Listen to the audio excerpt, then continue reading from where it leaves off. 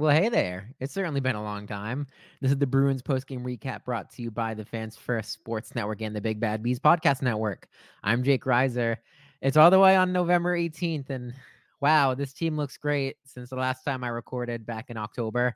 We're chatting after a thumping for the Bruins on top of the Montreal Canadiens, the final score 5-2.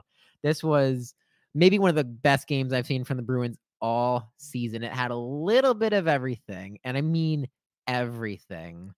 Had an early penalty against Hampus Lindholm holding Nick Suzuki that the Bruins had to kill. The Bruins then get a very quick 5-on-3, and Charlie McAvoy hammers one home to make it 1-0. Trent Frederick tips in a Brandon Carlos shot with about 40 seconds left in the first period. It's 2-0 after 2. Pavel Zacha gets a shot that deflects off of a Canadian stick in front and past Jake Allen to make it 3-0. In the second period, Yuri Slafkovsky finally gets Montreal on the board, but Trent Frederick comes right back after taking a penalty. It's not one of those step out of the box and score immediately, but it was pretty close. He stepped out of the box maybe 5 or 6 seconds, and the puck still got to him, and he just sped away and put one through Jake Allen to make it 4-1. James Van Riemsdyk in front in the third period on the power play makes it 5-1, and a little gimme for Jonathan Kovacevic to make it 5-2 the final. But seriously, this was great for the Bruins and a much-needed rebound after their last game against Montreal. Last week, they looked so slow at the Bell Center. Tonight, they were the ones who took the attack right to the Canadiens. They were hard-hitting, they were bruising, they were chippy in all of the right ways. They were winning puck battles everywhere on the ice, in the corners, in the neutral zone. There was genuinely not really a bad thing I had to say about anybody all game. We even had an injury scare in this one. David Pastrnak left with about 6 or 7 minutes left in the first period, didn't take a shift, came back, played the rest of the game, thankfully. So nothing to worry about there. Hopefully, it might have just been something precautionary. He still didn't get a ton of ice time. He played 13-13, but then again, the lineup does seem to be pretty balanced nowadays. Even still, good that Pastrnak was able to come out and finish this one. Hammering shots on goal on not great goaltending. That's what you should do. Get pucks on net. Go get in the dirty areas. Get the rebounds. Go behind the net. Do everything you can to get shots on net. 44 shots for the Bruins to 22 to Montreal. That's exactly what you should be doing. I don't care about shooting percentages. I care when you've got a goalie who's not in the upper echelon of the NHL and you are throwing everything you can on him because you know something will go in. How about 2 power play goals, 2 for 5 on the power play tonight, one being 5-on-3, one being 5-on-4.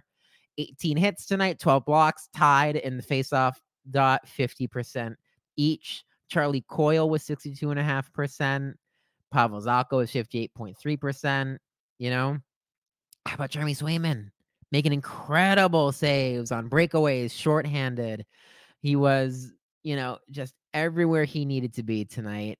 Yeah, you give up 2 goals, it's going to happen in a game, but you got to be so proud of Jeremy Swayman, and he is really emerging as the Bruins' number 1 goaltender that they've needed him to be, and I think that's incredible. Last year, it was Linus Ullmark, who was very heavily the Vezina favorite, which obviously makes sense. You win the Vezina by starting games and being really good, and not to slight Jeremy Swayman, but he was definitely the 1B last year. He was not number 2. You can't say that because they rotated really well and they were both great in their own rights. But Swayman was the 1B and Ullmark was the 1A without a doubt. It's looking the other way around this year, and that's not to say Ullmark hasn't played well. He has. It's just Jeremy Swayman looks absolutely amazing. His vision is great. He's square to shots. He's eating rebounds. He's doing exactly what you want out of your number 1 goaltender. And Bruins fans, whether Ullmark goes in a trade for a top line center in the future, whether, these guys are together forever. I know they just talked about how they would be much more open to rotating throughout the playoffs, which, honestly makes a lot of sense to me just because they do so well when they do that. You get a new routine, you need to stick with that routine. And I think, I can't make conjecture about last year. Maybe things would have gone different if they had rotated from the beginning. You don't know. But if they're going to keep doing this rotation and both guys are going to start, 45 games, 40 games each, someone maybe starts 45, someone maybe starts 38, something like that, and you just keep going and they both just played the best damn hockey possible, I'm a happy camper.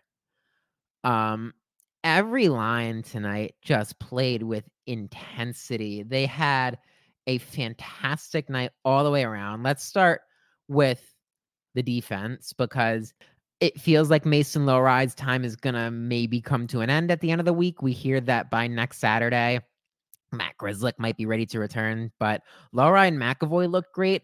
Lindholm had a great game tonight. I don't know if it's because he's paired with Carlo, who can be more of a defensive forward, but Lindholm actually looked like Campus Lindholm tonight.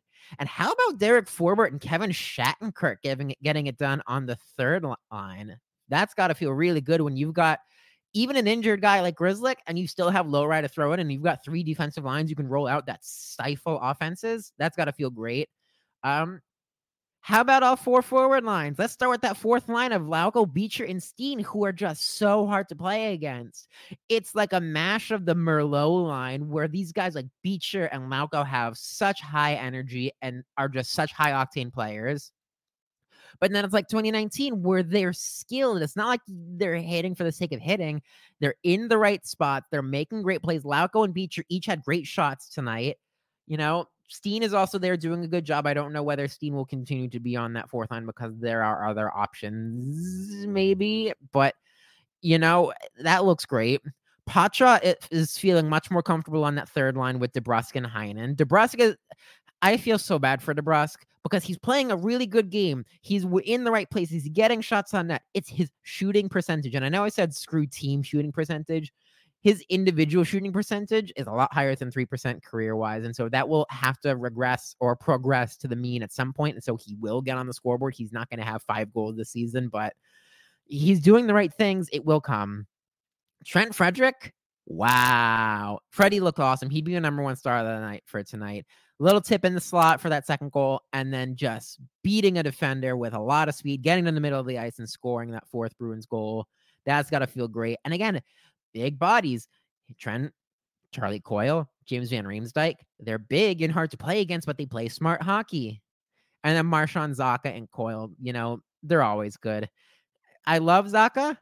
I'm intrigued to see whether the Bruins will end up getting a number 1 center this season if they have any trade assets, or whether they'll sign someone in the offseason, whoever that could be. But for now, I'm happy with Zacha, and I'm happy with the way the forwards are playing.